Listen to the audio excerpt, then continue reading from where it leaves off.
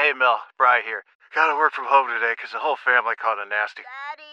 Hey, Mikey, if you're gonna puke, find the popcorn bowl! But my availability is 110%. Coincidentally, so is my fever. Kidding. Mel, I'm so cold but hot. But I'm gonna get you that budget just as soon as... Mikey, popcorn bowl! Press 1 to use Instacart and get your family's sick day essentials delivered in as fast as 30 minutes. Press 2 to keep working. Do not press 2. Just use Instacart, Brian.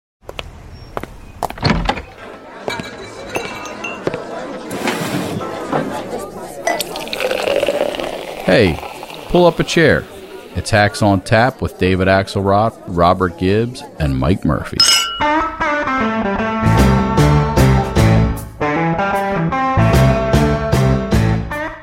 The election is a great win for the American people.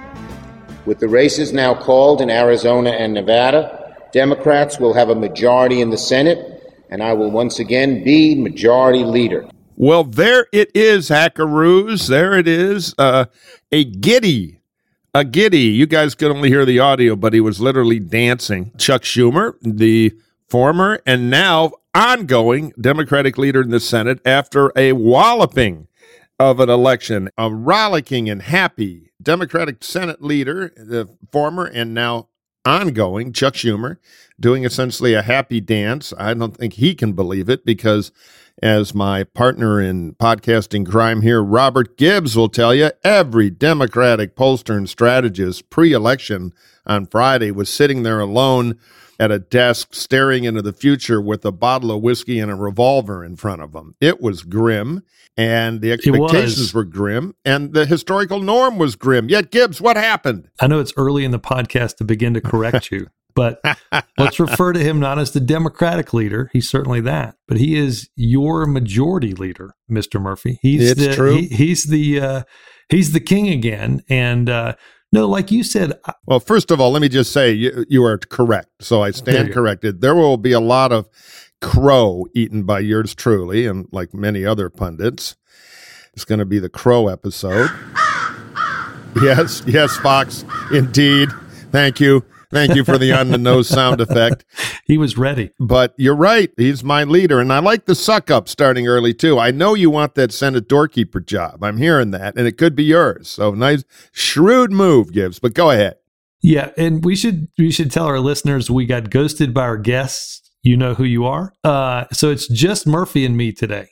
Yeah, you're screwed, listeners. Just before the podcast, we got an email, the old dental emergency trick that I remember Gene Kirkpatrick used to get out of a Dole event late in the 88 primaries. But anyway, it's going to be Gibbs and I, but boy, do we have a lot of news. So Gibbs, take it away. We do, and it's interesting, Murphy. I know you guys covered a little bit of this last week, but I do think there'd been a lot of discussion by pundits, by us, by others. Had Democrats done too much on abortion? Had they talked too much on abortion and not enough about other things? And what I think, and what I've certainly said on the days after the election, is I think abortion was part of this series of things like election denialism, like political violence, that voters looked at Republicans on the ballot and felt like they were simply outside the mainstream. Yeah. We'd had so much discussion on in the news on, Democrats, they're too far out on some of these issues. They're woke or what have you. In reality, maybe we weren't paying enough attention. Maybe a lot of attention should have been paid to the fact that slowly but surely Republicans were moving themselves out of the mainstream and probably by definition had done very little to nothing to answer those questions. Nobody had ever solved, not that I think it's solvable, nobody had ever solved their challenges particularly around abortion. And you and I have talked about this. We talked about this with multiple pollsters. 10% of the American people are for where most of the leaders are in the Republican Party around abortion. And that is no exceptions for anything. 10% of the American people. And let me tell you, Murphy, I didn't take a lot of advanced math classes in college, but if you're trying to get to 50% and you're starting with only 10%, you got a long way to go. Well, yeah, I think we're talking about all this. There are so many big forces. I'll give you my kind of top line view. As listeners heard me say a zillion times on the podcast, and I was far from the only one saying it, the normal patterns of an off-year election are bad. Most of the time, it's not always, but almost always, the president's party gets hammered. And then you add to that inflation and some pretty bad polling numbers for the president, it all adds up to the big hammer's going to happen. And we used to say, well, is this time different? Well, it turned out this time was a bit different. This is the only time in recent history, since 2000, where there's been something else big enough to pry the election from normal, punish the president, was in the midterms in 2002, when George W. Bush gained a couple seats instead of being punished. And, you can give a lot of credit there to Al-Qaeda. Because it was after, of course, the 2001. So the Republic, my assumption was, and get the crow ready again, that the wave would be big enough to lift up some cinder block candidates and sweep them in. But instead, that 70% were on the wrong track, which normally would punish the president's party, turned out to be a punish Republican craziness.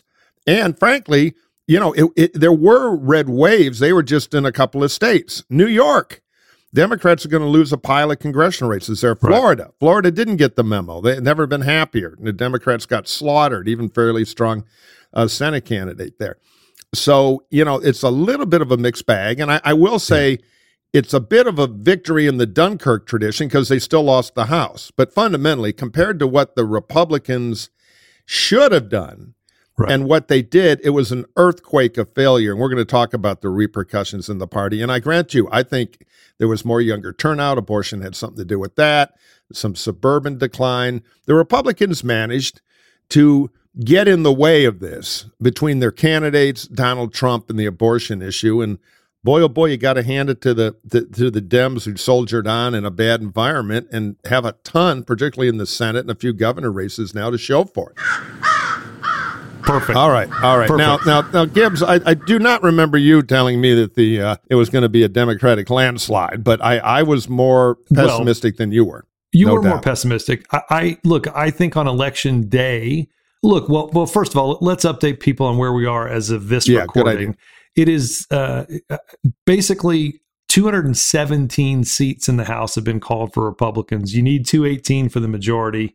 The projections look like landing somewhere around 219, 220. So I think when all is said and done, to your point, Murphy, the Republicans will go from roughly, let's say, 208 to 220 in the House. They'll have picked up enough seats. I think it might be 221 or 22, but put it this way, you can count on one hand the majority. Absolutely, which is going to make life just terrible for Kevin McCarthy. We'll get to that in a second. Yeah, will it be Kevin McCarthy? But we'll get to that. And I think, too, I think particularly talking again, as you said, to a number of Democratic pollsters the morning of and the day of Election Day, they were pessimistic. I think you'd have to have thought, I thought for the longest time 50-50 was the most likely scenario for Democrats. I did think that a lot of these out Senate races that were being talked about really on both sides, right? North Carolina, Ohio felt too far out for Democrats to win. I didn't see and they were. that Colorado, Washington, or New Hampshire, people were increasingly nervous about New Hampshire. But I think going into that election day, you'd have thought maybe I'll give it a toss-up with a little bit of an edge to Republicans. I think most of the Dem hacks, the consensus of all hacks was that the Repubs would win Nevada, that was gone, and that Fetterman was in real trouble. And his margin's pretty impressive, by the way. Fetterman wins the award for exceeding expectations, I think. And they had a little more faith in Georgia, but they saw two bad ones for sure. And Wisconsin, which did go down, they'd kind of given up hope with. Yeah. And look, I think to your point, Crazy lost, right? Crazy was on the ballot and Crazy lost. And I think that's really important. And to your other point around the history of this election, I think as we get farther and farther away from this, we're going to realize just how monumentally historic this was. And again, Democrats are likely to lose the House. I could make an argument that that's not a bad thing politically. We can come back to that if you want. But to your point earlier, in 1998, Bill Clinton defied, not in a first midterm, but in his last midterm, defied history and did well in a midterm. His approval rating was 67, Right. No, he had an economic tailwind. And Bush in his first term had, 2001.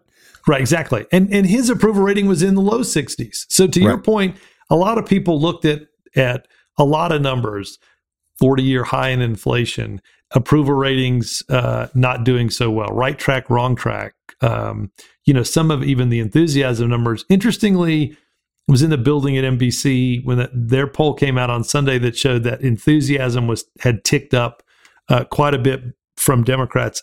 It was an interesting. I think even then people were like, "Wow, this is interesting." It's not really maybe what we're thinking, but again, I think people just misunderstood how fired up the electorate was on the other side again to vote out crazy. And I think we look back at it's a lot. Abortion was a big, huge part of it. I think election denialism. That's what I was going to say. What's the worst thing you could be on election day other than a friend of Robert Gibbs? Right. A denier. They got slaughtered at every level. And for our listeners, you've all almost certainly heard, because you're junkies like we are. I don't know whether they saved the best for last now that election day extends going on more than a week, Murphy. But last night, the networks, the AP projected that Kari Lake, election denier in chief, was going to lose in Arizona.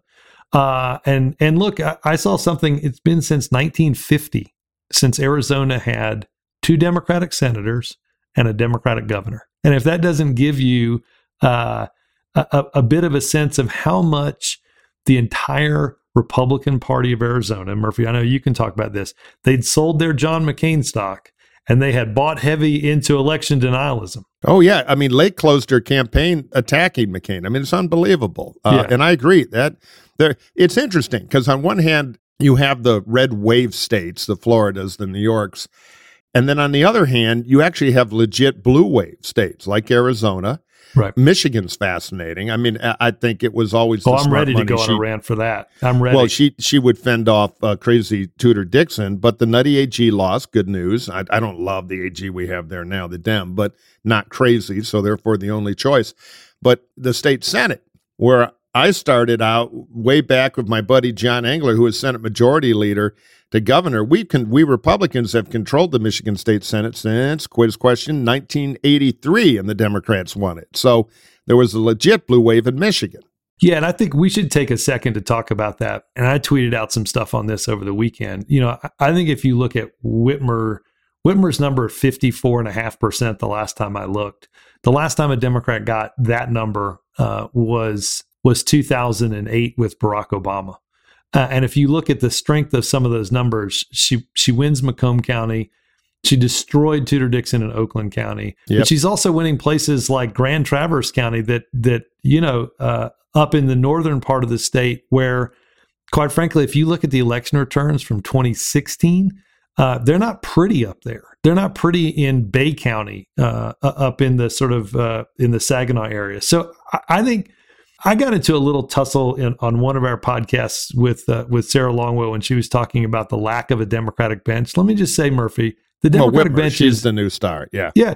The Democratic bench is alive and well. Gretchen Whitmer was an absolute superstar in this race and crushed Tudor Dixon. And to your point, now all of a sudden, for the first time in 40 years, Democrats control the governor's mansion, the constitutional offices, the state Senate, the state House, and the Supreme Court. Yeah, no, Michigan taxpayers are doomed, by the way. They're all looking at brochures about Canada But let me build on this whole idea of a Democratic bench. Look, Josh Shapiro, rising star, right? Jared Polis in Colorado, rising star. Wes Moore in Maryland, rising star. And there's certainly others because you've got people that you could say, oh, they ran against, election deniers. Hey, you win the Super Bowl against a bad team, you still win the Super Bowl.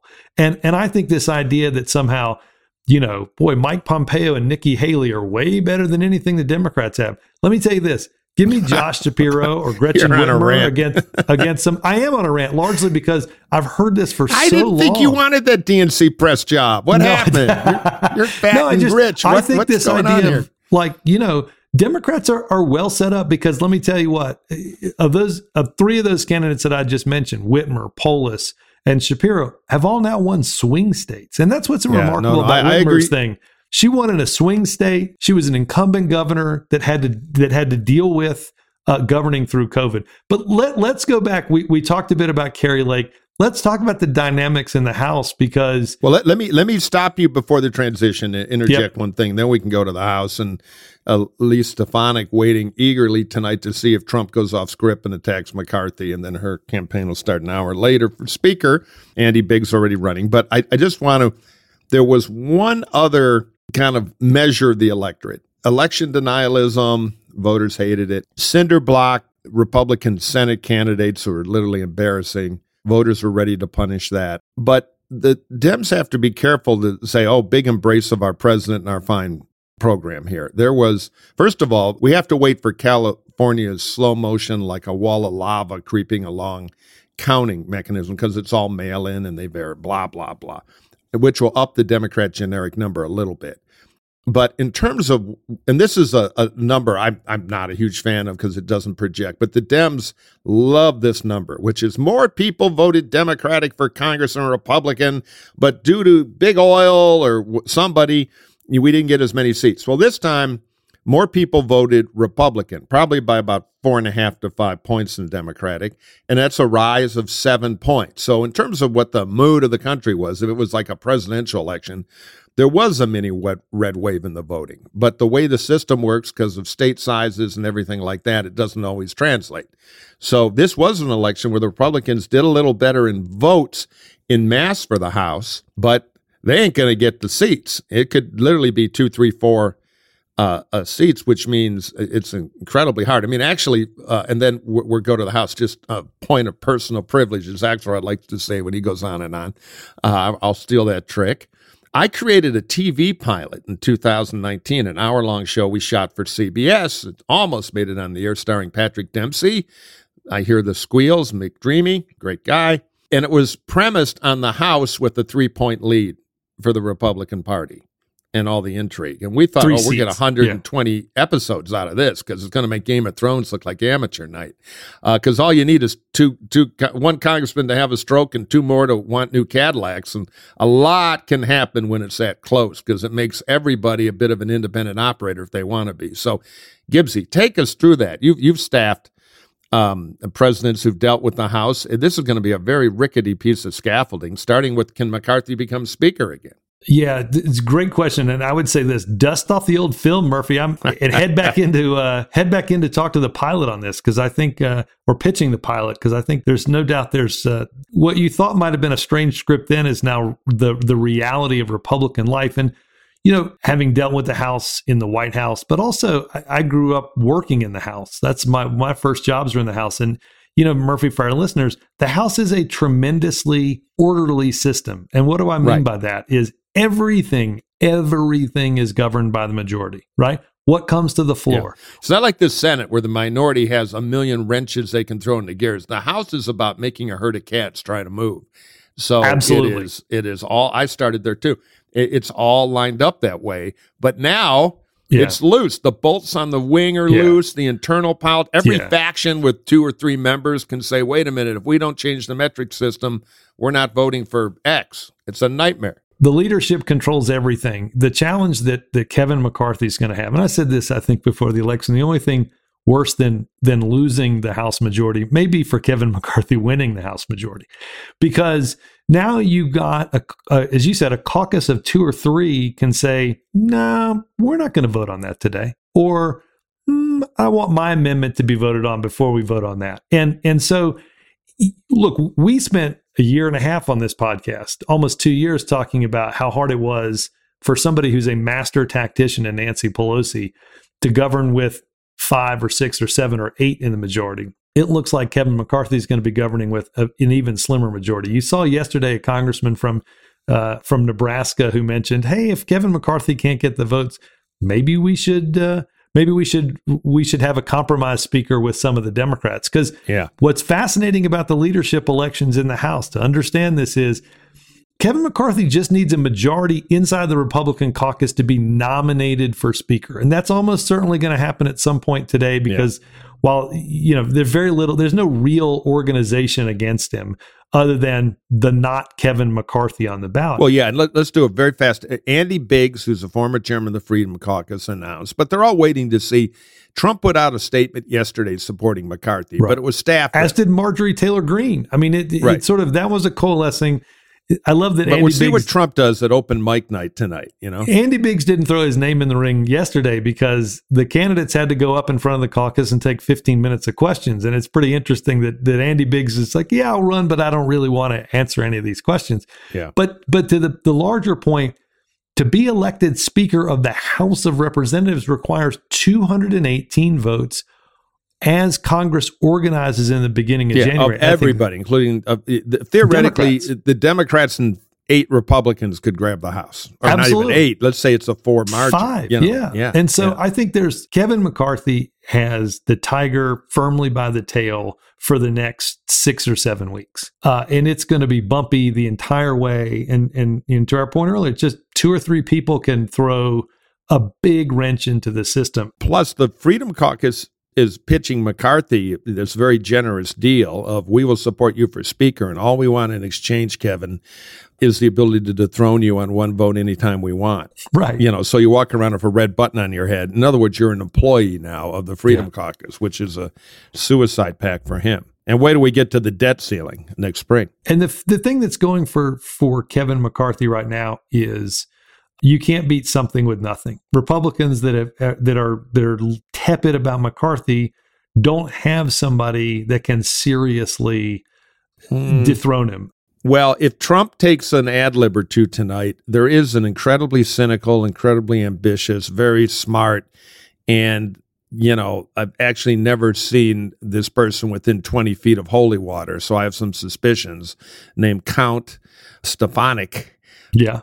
Who would run against him in a New York minute and literally got 14 paper cuts on election after the disaster, putting out a press release, I love Trump, he ought to be the president, and everything. So keep an eye on Unleash Stefanik. And now, a word from our sponsors.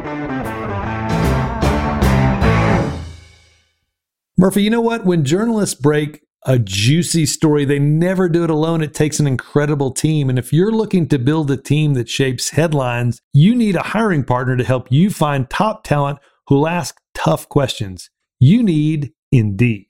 Let me tell you about Indeed. It is the hiring platform where you can attract, interview, and hire all in one place. You're busy. I'm busy. I have to hire people. I never have time.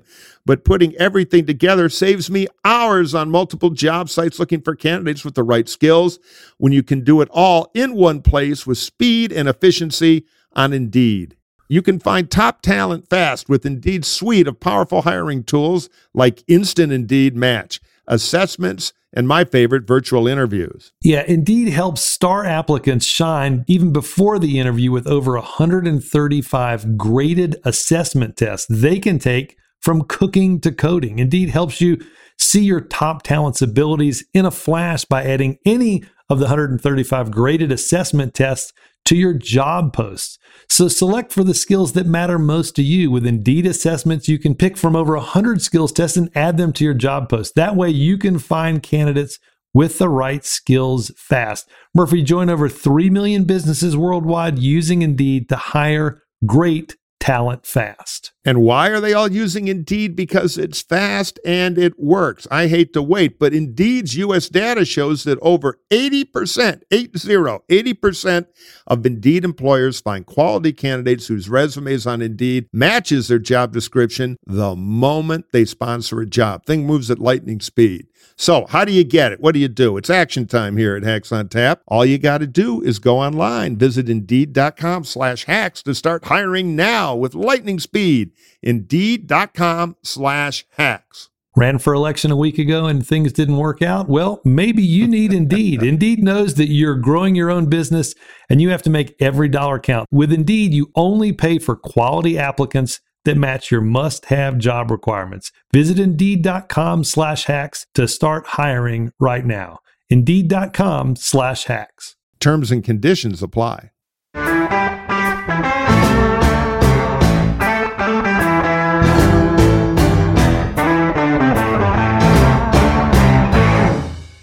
what's going to be interesting too, Murphy, I said this earlier, and I was having this debate back and forth with friends over text and some over phone over the weekend.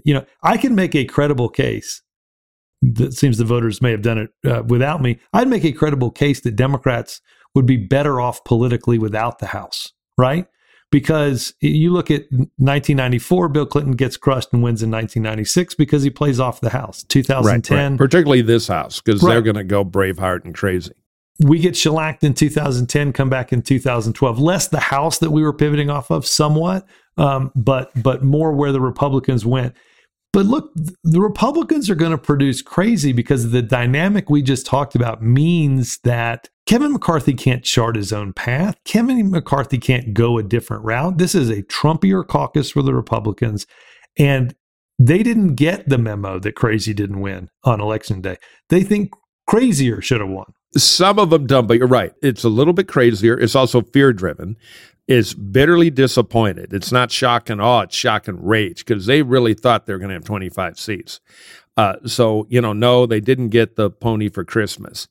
And so there's a mix of fear in the regulars, and they're seeing people they like go away. The old grown-ups are mostly gone. Many of them didn't run. A few lost primaries. I mean, a good example is Katko in New York, who was one of the good guys, smart, get it done, voted for impeachment. Repub members decided not to run, had enough, and now there's a Trumpy robot instead. So there's going to be a lot of turmoil, and they've got two things they can do. If the Repubs had won the Senate, McConnell would have tried to do a few things, a few conservative things, but they didn't. So now they can investigate, which they love because they get on Fox News, and it also, their internal myth is that, of course, the Biden administration is full of terrors that must be exposed to the American people. And second, they grab appropriations in its gridlock city. And that's the war we're really going to have, starting with the continuing resolution or not to shut down the government in December. And it is just going to push this outside of the mainstream extremism, I think, even higher than it already is. Because none of those guys is even Stefanik, the guys and the girls, nobody's going to admit on that side that the election in 2020 wasn't stolen. It's still all a caucus of election deniers. They just... Yeah, though, again, some of them are faking it, the surviving Republican, and we're going to get to this, but the Republican gravity field has shifted. But let's go over to Biden for a minute, because Biden's been sending a signal like any incumbent. God, I've heard this so many times. Well, this was clearly about my accomplishments. We finally got the message out, and people did the only sane thing, which is reward me for being wonderful. There wasn't a lot of humility there, and I don't think Biden knows if the Republican circus hadn't been horse-shitting all over the election, he would have got his butt kicked. There's a cockiness coming through. Now, on one hand, it was good for Biden, and he needed it. If the Repubs had won 2 more Senate races, and if they had a little bigger margin in the House, so they still won the House. That's not a small deal. There'd be people all over lib media talking about how, well, they're going to New Hampshire. They've always loved maple syrup, and they might stop by a few political meetings. It would have started. It would have been crude. It would have been a lot of time to retire Grandpa. He can't remember his name. Biden's got a little zip now, legitimately. I thought the Z summit clearly went better because they sensed a little strength in Biden. Chinese follow this stuff. But will they make the mistake? It's my windy way to land on it. Biden not knowing the country's more than happy to punish him next if the economy keeps creaking along and the Republicans start to pivot now that Trump's got troubles.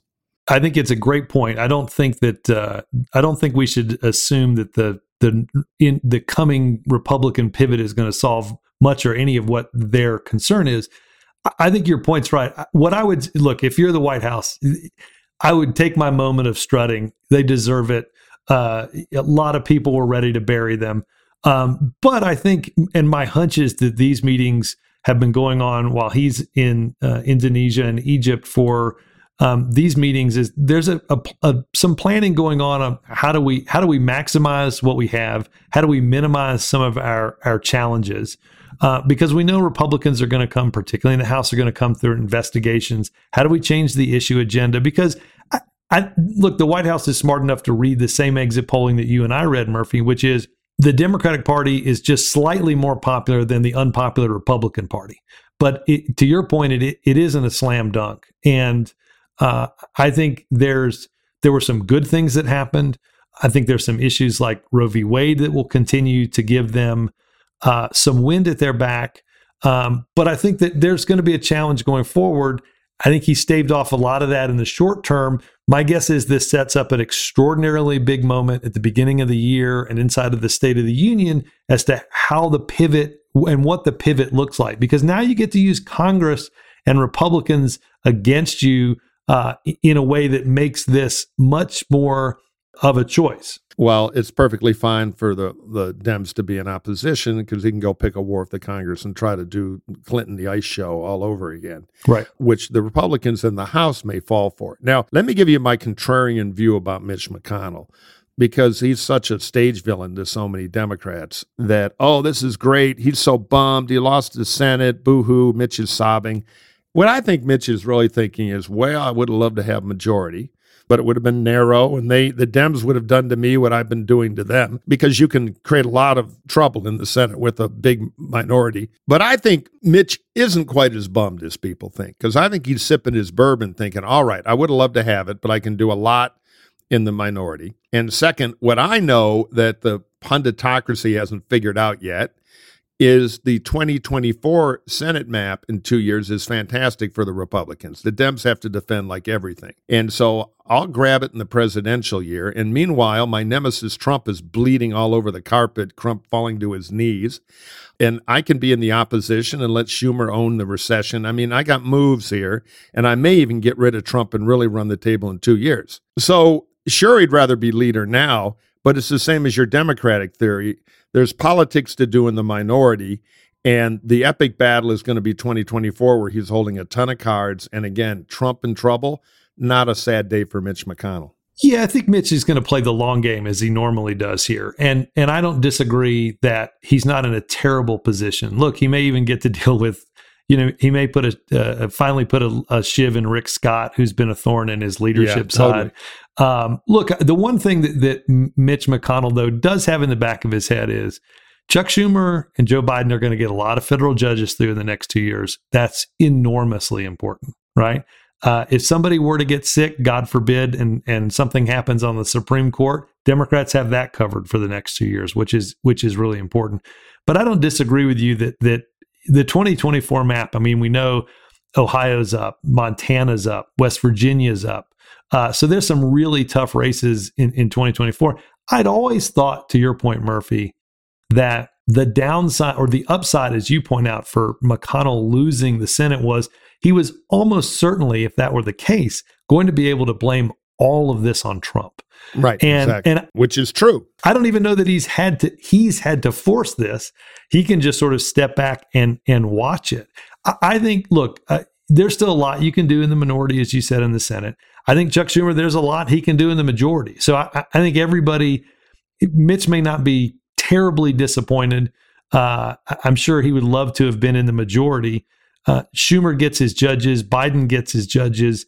That's all very important. I think the 2024 machinations started about 7 minutes after the polls closed in the last state in 2022, totally. As they always do.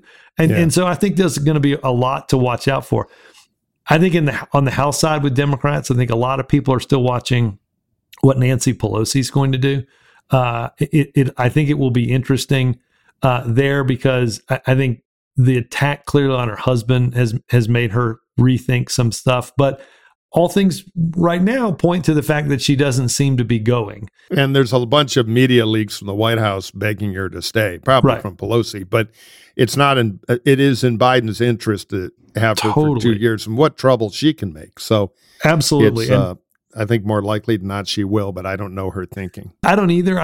But I know that there's no better tactician on that side of Capitol Hill than she is. And she knows what it takes, to your point, to muck everything up, and she knows what it takes to put together a feud to keep it going. So one question to close out the Biden deal, because it's still huge. He's having a nice Geritol week here, well earned. Careful. Did a nice job with Xi. But will he run again? I know he wants to. All presidents want to. But the age thing is big. My joke I use with affection for the old guy, as I guess I have to call him now, when he's having a great week, is it's like waking up as president thinking about running for re-election. And you say, God, I've got it. I figured out how to cure cancer. Hold a press release. But you feel of your head and you've got big antlers that have suddenly grown out of it. You've now got an antler head. So you go down to the press saying, hey, I've cured cancer. It's incredible. And the first question, what about those antlers? I mean, the age thing does not go away. It's glued to him unless he starts doing gymnastics and starts to talk like a Shakespearean actor, which is unlikely. So what do you think? What do you think he'll do now? Because, the clock is ticking if he's not going to do it. It is a great question. I think the good news for the White House is last week gave them the space to make the decision on their terms. The exit polling showed that Democrats are supportive in a way that maybe they weren't 2 or 3 months ago. And so I think, to your point, they all want to run again, right? They all imagine themselves reelected in the adulation that brings and the freedom that a second term gives you. Yeah, you mean he doesn't want to go to Delaware and pick a site for a library outside a hazmat-filled DuPont plant? I'm shocked he'd rather stay president. But I think this gives them the space. And I think this is going to be an extraordinarily personal and family decision. My guess is most of the family probably wants him to run again. I do think this is going to be a pretty small conversation, a pretty small group of people. I think Jill Biden is going to play a huge role in whether or not Joe runs again. And again, I think... But should Democrats want him to run again? That's the thing. I agree. That's how it'll work out for him. But is he it? I don't know that we know the answer to that at this point. I think the good news, if you're the White House, is in a world of where crazy was on the ballot, people had to make a decision about whether or not you were stable enough to support Democrats. And I think they can take some, there's some wind at their back on that. Now, again, you and I know this, politics can be different a month from now or 2 months from now, and it almost certainly will be than it is today. And so I think that's the calculus that he has to put into his head. I think there's you could make an argument if you're sitting in that White House, quite frankly, either way, and I think this will be an intensely personal decision. I think we'll know probably fairly early. And when I say fairly early, I think sometime pre-State of the Union. And it looks like, as we transition to this discussion on Trump, while the Republican side looks like it might accelerate, you could make the argument that, let Trump be Trump out there all by himself. And if you're a Republican, just watch that for a little bit. So the primary system may slow down ever so slightly in a way, again, that gives Biden, I think, a little bit of extra space to make this decision. If I were the Biden historian, I would tell him the boss move to make is swear in the new Senate and House, slam through a bunch of judges, and then in the spring announce you're not running again. And clear the deck for the party and go out on a high. But in the White House, nobody's going to pitch that because, the gestalt is you're Christ and we need you. All right, hold that thought. We're going to take a short break, and now a word from our sponsors. So look, what drives me crazy, Gibbsy? I'm like waiting for a plane because we're both on the road a lot in this line of work, and I'm futzing around with my phone, and I stumble my way 9 menus down to subscriptions. And I find out I am wasting money on subscriptions all over the place. Metric System Today. You wouldn't believe Yahtzee magazine, some of the crap I've signed up for that I didn't even know I was paying for. 80% of people have subscriptions they've forgotten about. It could be an Amazon Prime account you don't use or a Hulu account you bought that then the show went off the air, but it never gets turned off. Well, the answer is upon us. There's a great app that I've become hooked on that lets me track all of my expenses, and because of it, I'm no longer wasting money on subscriptions. I can waste it on other stuff.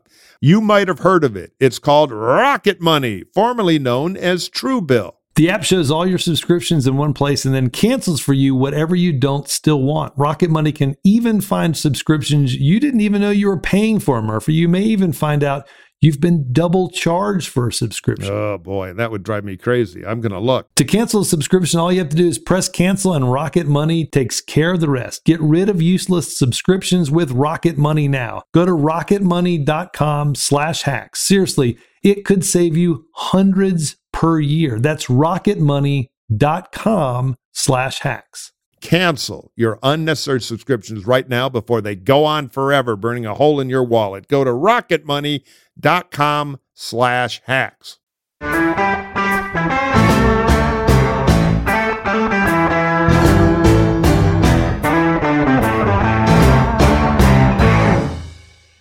Trump, the biggest news. We saved it for last. Well, I did a little poll on Twitter, and he needs a new nickname. And the current winner, we're soliciting new names, is Mara Loser. So there's going to be a Mara Loser event tonight.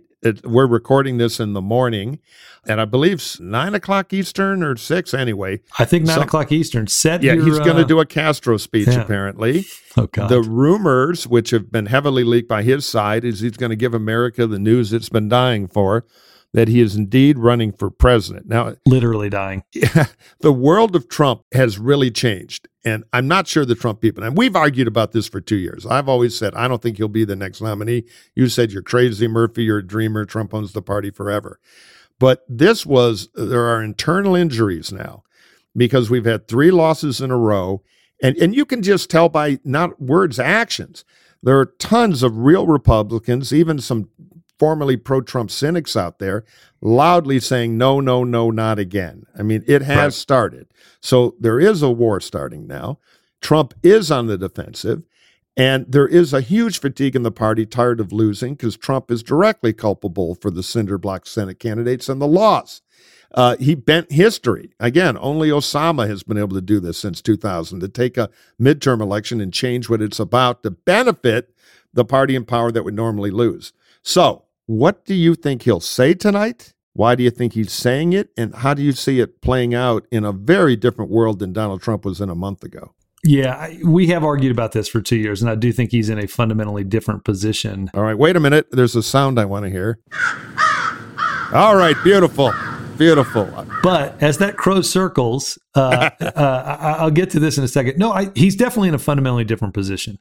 And I think he is racing against 2 things. I think he wants to fill the vacuum and understand that he may benefit actually from a long campaign in the Republican circles, in the sense that every day he's out slogging it out and beating up Ron DeSantis or Glenn Youngkin or whoever else decides to run against him, Mike Pence, Mike Pompeo, all those people.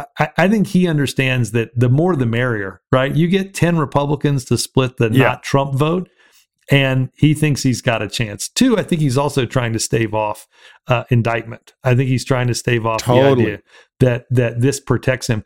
The challenge I have for Republicans, Murphy, on this is I don't think it's going to be as easy to change as we think it is. Now, Club for Growth dropped a ton of polling yesterday. Trump versus DeSantis in all these different places, I think plus 11 in Iowa, plus 15 for DeSantis in New Hampshire. I would say a couple of things that are important here. Just because Republicans don't like the look of their outfit doesn't mean they can go to their closet and change their outfit so quickly, right? The entire Republican electorate has been reprogrammed because of Trump, and it's going to take a long time to unprogram it. Yes, I do think that the leading edge of it, people have gotten this, wait a minute, this isn't what we signed up for. I just think it's going to be a long, hard slog. I think this one can get really bloody. We saw it last week. Trump was unleashed on whatever his weird social network is, basically going after Ron DeSantis, making De Sanctimonious, the new fairly amusing name. It was taking Glenn Youngkin's name and saying, well, doesn't that sound Chinese? I mean, this is every bad impulse of Donald Trump is going to be unleashed at 9 o'clock tonight. To your point, this is going to be a 90-minute speech. I bet more of it looks backward than any of it looks forward. And I think, to me, that's the ultimate tell into who the nominee for either one of these parties is going to be. Are you willing to talk more about the future or the past? I think Trump's going to set up talking about the past. Right. Normally that's the recipe. And Trump now this is not the Trump of 16. This is the Trump of the election was stolen. Yeah. It's all about me. Look, I agree, and I think he'll make some news tonight attacking people. I think he might bite Kevin, despite whatever the staff-driven thing was, which could complicate that. And I agree Trump's got some roots. Now, I don't think the whole party. I mean, before the wipeout last Tuesday, Trump was already at barely, between 40 and 50% Republicans saying he ought to run again. Way, way down from where he used to be. So there's a Trump fatigue already, and now it's been compounded. But yeah, it'll be a real bloody mess. Now, a couple of things ought to happen. The best secret meeting thing, every Republican who wants to, here's one fun indicator. So the Republican Jewish Coalition, which is a quite dynamic group, Matt Brooks, a smart guy, runs it. They're having their annual confab conclave, Vegas. whatever you want to call it, in Las Vegas. Yeah, and Sheldon was a big funder back in the day. But anyway, they like to do their thing in Vegas. So all of a sudden this weekend, a lot of candidates who, were busy have cleared their schedule. Potential presidential to run out there. It's a big finance event, but they're all going to be there. I'm thinking of even doing a little bit of campaign tourism, the kind of shoe leather reporting that Hacks on Tap is famous for, and go out there and keep an eye on the. We're not approving those expenses. I'm just saying. When you, How are we going to get to the top 10? We got to take on Rogan here. We need a budget. So anyway, basically, it's amazing how many are out there moving around chasing donors. It's all started. And the donor class, except for a few eccentric billionaire types, are very down on Trump now. Yeah. So to your point about if Trump can hold on to 40% in a multi-way primary, he's got a good ticket to ride. There are a few things worth watching this year. One is finance world is going to say everybody can fool around and go audition and give speeches, but when it comes down to the primaries, got to unify. Second, there's a huge difference, as you know better than anybody, between the Democratic and the Republican rules for choosing delegates in the primaries. Yes. Now, you guys are all, you're all still crying from watching old Yeller 40 years ago. So you have proportional delegates. Oh, you came in fifth, but you're a nice guy and you have that, you drove around in that green tractor. Here's a delegate. We're mean social Darwinists. It's mostly winner take all. You lost by 1%, hit the road, loser, no delegates for you. So our thing in the Hobbesian way is nasty, brutish, and short. But there's some chatter going on, and it's hard to do, but if you have enough votes in the states and in the RNC, why don't we go proportional? Why don't we make it a longer thing to squeeze a Trump to death? And it's amazing how many people thinking of running for president are looking at that thinking, yeah, that would be very bad for Trump. Good for, it buys us all a shot. So there's a lot of thinking going on about how do we get rid of the Trump cancer so we can quit losing. Yeah. And so what the outcome will be, I don't know, but I've said for 2 years, and I'll stick with it, my gut is he won't be the nominee. I don't think it's necessarily DeSantis. DeSantis is kind of a proof of concept. His ability to go out there and flourish and, legitimately pull ahead in early and somewhat meaningless polling against the one you couldn't even mention this idea a year ago in the party shows that there's room for somebody else to catch on. He may, I don't know if he can take the second and third look. He's not Mr. Perfect candidate, but it's shown that Trump's vulnerable enough there's space to fill. We'll see. But anyway, it's a totally different world now. And I think tonight's going to fall a little flat. Maybe it'll energize some grassroots if he's crazy enough, but the never Trump world is now 10,000% bigger. Let me put it that way in the party, and we'll see how it plays out. Tonight will be fascinating to watch. How much does he attack people? How much does he attack his opponents? How much does he look, I think part of this is he's previewing how nasty this is going to be so some people won't run. I also very much agree with you. Watch the RNC space. Do they change some of the rules to your point? Now the RNC with a much bigger boat of candidates is going to have to be very neutral. Right. And who will control that committee? And watch the state parties where there are a lot of old Joe regular Republicans who've gone along with the Trump thing because we're a tribal party. But now there's room to open, which means state parties can start opening up. There are a lot of people wearing rented Trump costumes for their own survival in the party that still exist. Yeah. They've been quiet. They're everywhere. It was kind of like the worst nightmare in the old days in the Republican Presidential Committee at the convention was that most of your delegate bodies were not actually for you because we would have a different process to choose the actual people who would go to the convention. And the primary said, all right, I'm for Bob Dole. Bob Dole won the primary. But after a couple of ballots, they would be released. Most of them, not all, but many of them were Pat Robertson people. And it would have been like, the end of a climactic movie where all of a sudden the cop reaches over and does the Mission Impossible thing. And it's actually the gangster, everybody points guns in different ways. So there's some of that. And this is the moment now. I would have loved that they'd all done it on the moral imperative back when we lonely few were in never Trump world. But now it's business. Now it's, under Tony Soprano, we're not making any money. I'm not earning. And I'm looking at 9 new federal cases. So other capos, we got to do something about Tony. That's where the party leadership and the mid-level is now, and we will see where it goes. All right, we're going to leave for a minute to pay the power bill, and then we'll be right back. So I just moved to new offices in LA. And of course, I've got to work on my vital me wall because I've got about 1 million photos from the years on the campaign trail. But, they just sit in my phone. They're on my hard drive somewhere. It's a nightmare. And I dream of putting all my photos from random camera roll pics to the high-res wedding album or me and McCain, the time we got drunk and tried to put that rooster in a tuxedo. Anyway, more about that later. You can solve all these problems with Aura frames. Named the best digital picture frame by Wirecutter, The Strategist, and more. Aura is nothing like the digital frames from a decade ago, Murphy. Every Aura frame is thoughtfully designed to fit any decor style with a stunning HD display, unlimited storage, super easy setup, and no fees. As we record this ad, Murphy, I'm looking at mine. Great pictures I've taken out hiking.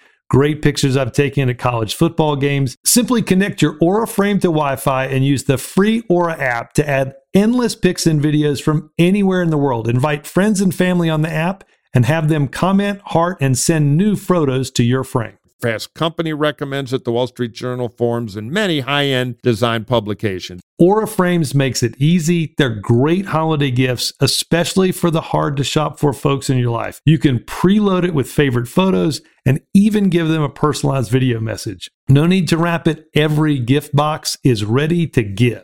And it's a great time to do it because we have some special hacks on tap pricing. Give yourself the gift of time and check off a few of those names on your gift list a little early. From now through Black Friday and Cyber Monday gives, listeners can get how much off? $20 off Aura's best-selling frames. Just go to auraframes.com/hacks. That's AURA frames.com/hacks. Terms and conditions apply.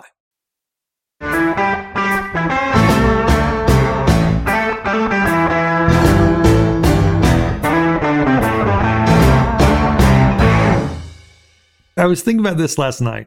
Republicans are ready to quit Trump, not because he tried to steal an election that he lost. They're not ready to give up Trump because he sent a band of marauders into the Capitol to try to kill people. They're not willing to walk away from Trump because the pandemic response was bad, or he stole 300 documents that are top secret and landed them in a hotel in Southern Florida. They're ready to give up on Trump, not because of something he did do, but because of something he didn't do, which is win elections. It is a remarkable thing for me to sort of, as Republicans look in the mirror and realize it wasn't some insane thing that he did. It was just that they were tired of losing. I think that's going to be remarkable. My exit question before we go to the mailbag is, do you think that DeSantis instead of Trump is that, I mean, I get that one doesn't have, at least at this point, the baggage the other does, but isn't it really Trump versus Trumpism? Is this really, this isn't no, because I think there'll be some Trumpism-like candidates who will fake it to get Trump voters and try to take the energy out that way. Tastes great, less filling. But do you think DeSantis is fundamentally different than Trump? Do you think he's going to bring a vision? Oh, look, I think DeSantis, who, by the way, if it's down to DeSantis and Trump, I'm 1,000% for DeSantis. DeSantis is smart and he's very cynical, is my belief. I don't know him personally. I know a lot of people who do. He'd probably be Bernie if he thought that was the path to power. And I would prefer a cynic like that in the hard business of politics to a madman full of crazy resentments and, in my view, a racist. So there you go. Because in the end, DeSantis tends to fold and do the same thing. A lot of optics, a lot of flapping around, but in the clutch, and he's run a fairly good governorship. I was offended by the Martha's Vineyard stuff. There are a million cheap PR tricks. The Disney thing was stupid. I can go on and on. But when it comes to the 9 to 5 stuff, he's a bully, but he's competent and he's not crazy. And in the clutch, he'll back down. Now, he's not my favorite. There are other people I like a lot more. But if he's not Trump, I'm all for him. And right now, he is the one that's taken real space away. I don't know if that'll hold. I don't know how the third and fourth look will go. Yeah. But if it's not Trump, I'm for it. That's why I voted for Joe Biden. I'm no communist. Not that Biden is, but ideologically, these Democrats drive me crazy. But we can't have Trump. That's the national imperative. Couple of things as we go out to the mailbag here. As you're starting to look at polling our listeners, remember this: we do not nominate presidents nationally. National polls are interesting. Yeah. They're not indicative of results. Oh, ignore them. The Milt-Gertzman rule from an old McGovern delegate, Hunter. It's the most important rule in politics. Ignore every presidential primary poll till the voting starts after the first contest. Not that anybody does. Every donor right now is looking at these polls that Wilson or others put out saying, God, Trump's dead with the voters. And the last thing is, to your point, I think campaigns have to wear well. I think one of the raps that I've heard from Republican political professionals is, DeSantis isn't much of a small talker. He's not much of a handshaker. He's not much of a, sort of a retail politician. We've all seen him behind a podium making big pronouncements. I think it will be interesting to see, which of this group has real staying power. And I'm not suggesting DeSantis doesn't. He may well. But who has staying power, and who's Scott Walker? Who's the person that everybody thinks is going to be the next president that isn't going to make it to even the starting line? So lots to look forward to. Murphy, with that, let's get to the mailbag. It's listener mailbag.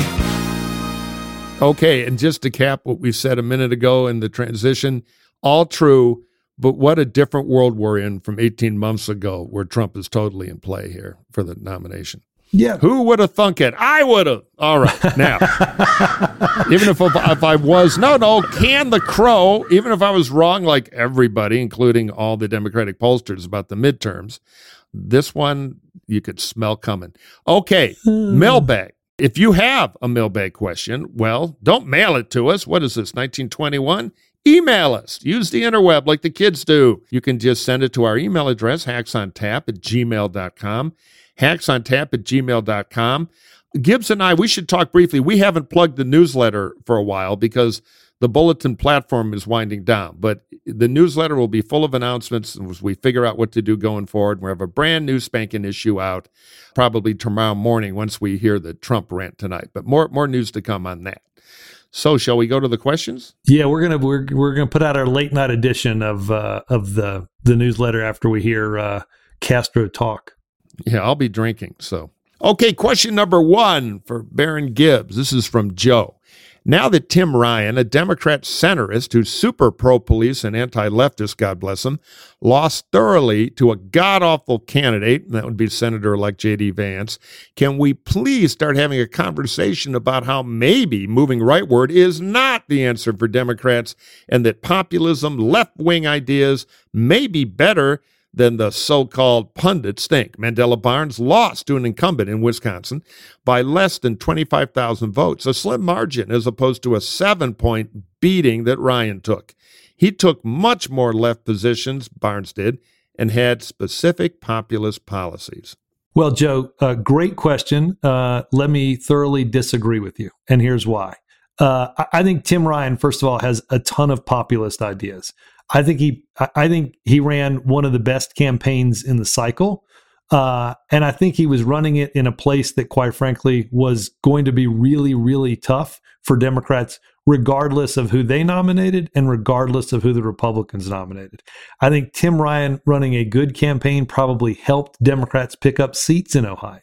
Right. So if I'm just looking at how close each one of these people got, I think you'd have to say that Tim Ryan actually ran a pretty good campaign and should come across as a winner in this. Because had I told you 6 months ago that we're going to reelect the Democratic governor in Wisconsin, but we're going to lose to Ron Johnson, and I didn't tell you who the nominee was, I think you'd be a lot more disappointed than if I told you a +8 Trump state in Ohio is not going to be a place where Democrats pick up a Senate seat. So I think as we look through this, Wisconsin is one we left on the field. We just have to be very, very honest about that. We should have won Wisconsin. We won the governor's race. We didn't have a candidate that could win that race. I wish Ron Johnson was not just any incumbent. He was in incredible trouble. A strong candidate would have beat him this year. He was the most likely Republican candidate to lose a Senate seat this cycle. That's one we could have picked up. Again, I wish Mandela Barnes would have won. But I wonder if we'd have run a slightly different candidate there, much like I'm sure Republicans wish they'd run different candidates in different places, whether we wouldn't have picked that seat up as well. Well, Gibbs, the answer is obvious. You have to move to Wisconsin. Let me ask you a question. This one comes from Greg. I thought the Evan McMullen versus Mike Lee race was fascinating and a fresh, grand experiment in American politics. Can you give the post-mortem on the race and why this approach may or may not ever succeed in the future? Yes, Greg, great question, and also an economy of words, unlike our friend Joe, who thinks we get paid by the syllable around here. Just teasing you, Joe. That was a smart question. So, yeah, the Evan McMullen thing was a heartbreaker. It was always kind of a romantic long shot. My postmortem would be, we got it close. Mike Lee was vulnerable, and Evan did a great job. And in the coming out of August, when we got our first television up, the race really narrowed. And then the bugle was called, and millions and millions and millions and millions of Washington dollars came flooding into the state. We were probably beat on television 3 or 4 to 1 in the last 60 days of the race. And their message was simple, not really accurate, but hey, come on, it's politics, which is, the Democrats are for Evan McMullen. And there was some Democratic money behind Evan as part of his hybrid campaign of Repubs, Dems, and Independents. And if Evan couldn't poll in the mid to high 30s of Republicans, he just wasn't going to make it. And in the end, that melted away back on tribal reasons. And so the Red R brand was just too big to beat, and we couldn't pull enough of them off Lee in Utah, and that's why Evan lost. Now, that's a vote by mail state, and there's a bunch of Evan vote in Salt Lake that's just creeping in, which is tightening the margin a little. But it's not going to be enough, obviously. And but I hope we try this hybrid experiment again, because the coalition Evan had in a less ruby red state might have pulled it off. And he's a great patriot for trying, and I'm proud of him. Happy to be associated with the super PAC. The one thing I would add, Murphy, is look, the biggest thing going in politics is party identification, and it's hard mountain to climb. It is a current that is just hard to navigate, and is what pulls and pushes people in what direction. I think we saw that in a lot of races on the Democratic side. So we've been terrible on the mailbag. We've skipped a couple because we've been yammering on. So quickly, we're going to add 2 more bonus ones. Here's one for Gibbs from Megan, the Friendly Crow. So, geniuses, why were all the predictions about a red wave midterm wrong? How can we expect people to give accurate guidance leading into the 2024 elections? So what are we, Kreskin? We if we knew the future, we'd be in the stock market right now. But Gibbs, what do you say? A couple of things here. I think there was a flood of bad polling, a flood of Republican polling that made guesses about an electorate that didn't show up. I don't think we had a really good sense.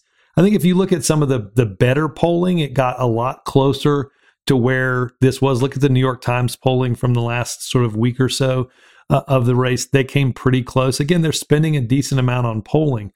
But look, I think people we all thought, I to some degree, Murphy to some degree, Axe to some degree, and many others, look, we just looked at the history of this and thought history was the guide here. Because it's been right 9 out of 10 times. So we bet. And also the Democratic polling was pretty bad too. It wasn't partisan. Yeah, and so the plus or minus on that was going to be hard to do. There are races we just simply got wrong. In terms of accurate guidance, let me just say one thing about polling. And I had this conversation with a pollster friend of mine, Danny Franklin, you may know Murphy, that worked with us in 2008, 2012. I work with him today. He said voters are good about telling you how they feel. They're not great at telling you. Yeah, that's a wise statement. They're not great at predicting what they're going to do in 6 months or in 3 months or in 6 weeks. And I think that's really important for people to understand. It's hard to get. I've always said this, Murphy. I'd love a newspaper or a TV a news outlet or something. Find 10 honest to God, undecided people in an election and follow them every week. Have a conversation with them. What did you see this week? How did it make you feel? What did it make you do? Did it make you change your mind? But yeah, I see what you're trying to get to. Yeah, I agree. It's like my thing about polling is a therapy animal. People want to know the future, so they expect polls to predict ballot, which is what they're worst at. They tell you a lot about what the voters are feeling. They help you run a campaign to try to turn that feeling into votes, but they're not that predictive. Murphy, also one thing is when you think history is the guide, you're not looking at some of the other markers. and we should have looked at the special election in New York. We Yeah, certainly more, saw it yeah. in Kansas, and we kind of talked ourselves out of some of the stuff we were seeing. We talked ourselves out of some of the early vote numbers. Again, it's good to have a wide lens on this. Right. And we got to get all the data, but there was a bit of a surge of young voters, and the polling missed that because polling, and it's smart to do it this way, tends to wait to what normally happens. Okay, one more question. What do we have, Gibbs? All right, I got one for you from Dave. It's obvious that for a Republican to dethrone Trump in 2024, he or she will have to engage in political blood sport with the former president, no doubt. If Ron DeSantis turns out not to have the stuff for this, is there any chance Chris Christie could make a comeback? Or is Christie's brand too tarnished to have a chance? Murphy, who's your not Ron DeSantis? Well, I'm not sure yet. That's what the auditions are about now for, 10 months. But Christie's got a big mouth, and that's an useful thing. He's got a lot of baggage, no doubt about it. But in the modern reality show, throwing a glass of Chablis at somebody in the back of a party bus, optics of candidacies, Christie, if he can get a microphone, if the media will treat him as a contender, which could be an uphill battle for him, but he could get the microphone, could do some damage. Let's put it this way. He's hard to miss, and I think he wants to run. So I think there will be some noise there, and there are going to be no shortage of others, I think, out there. And they're all going to try to race fast because they see DeSantis is getting the leap now, and they'd rather have it. So stay tuned and get your popcorn. Excellent. Maybe it'll give us something to talk about for the next year and a half. I think we might. So Gibbsy, it was great to get together here post-election. Next week, I'm bringing my shotgun, and we're going to handle that damn crow. Yeah, you little bastard, I'm coming for you. But thank you to the listeners for spending the election year with us. And we'll be back with Brother Axelrod and guests and mailbag and everything we do. I think we're skipping next week for Thanksgiving. Have a great Thanksgiving. Enjoy it with your friends and your family. And if you see Murphy on the street, watch out. There's a big black bird following him everywhere he goes. Hardly. I'm delighted because the end of Trump I predicted, to your Snickers, I might add, could well be happening. We'll be back after Thanksgiving. And again, be nice to your family members from the other party. Let's make this a unity Thanksgiving. Put the country first. Murphy's just trying to hope that your uncle will take that bird that keeps following him. Yeah, I'll tell Uncle Vern to bring his shotgun. Okay. Thanks, everybody. Talk to you soon.